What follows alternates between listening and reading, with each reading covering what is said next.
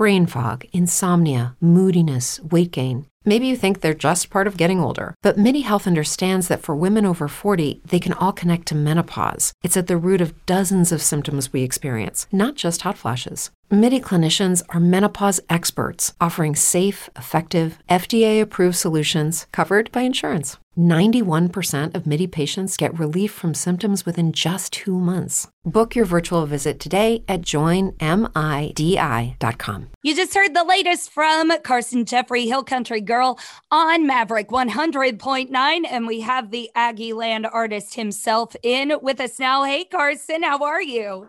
I'm doing good. How are you today? I'm doing fantastic, but of course, we are still early in the week.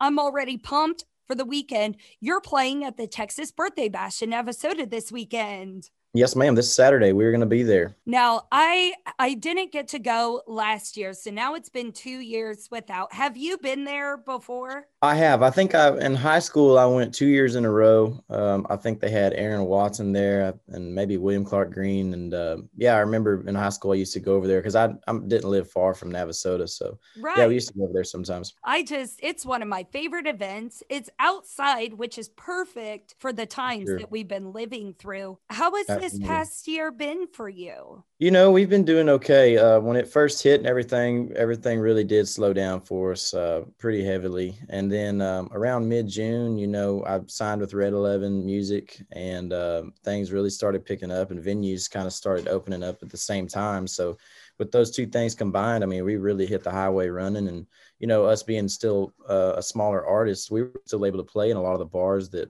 were open. And, you know, bigger guys like Cody Johnson and Co. Wetzel and those guys, they can't play in the smaller stuff right now. So we're kind of blessed to still be in that position to play in those bars. Absolutely. And it's really refreshing to hear you look at more of the positive side of things. But I mean, with all the hiccups there were in 2020, you really did have a great year. Like seeing a guy from College Station get to play all the places that you play and hear you on all of these radio stations is really cool for us to see. Yes, ma'am.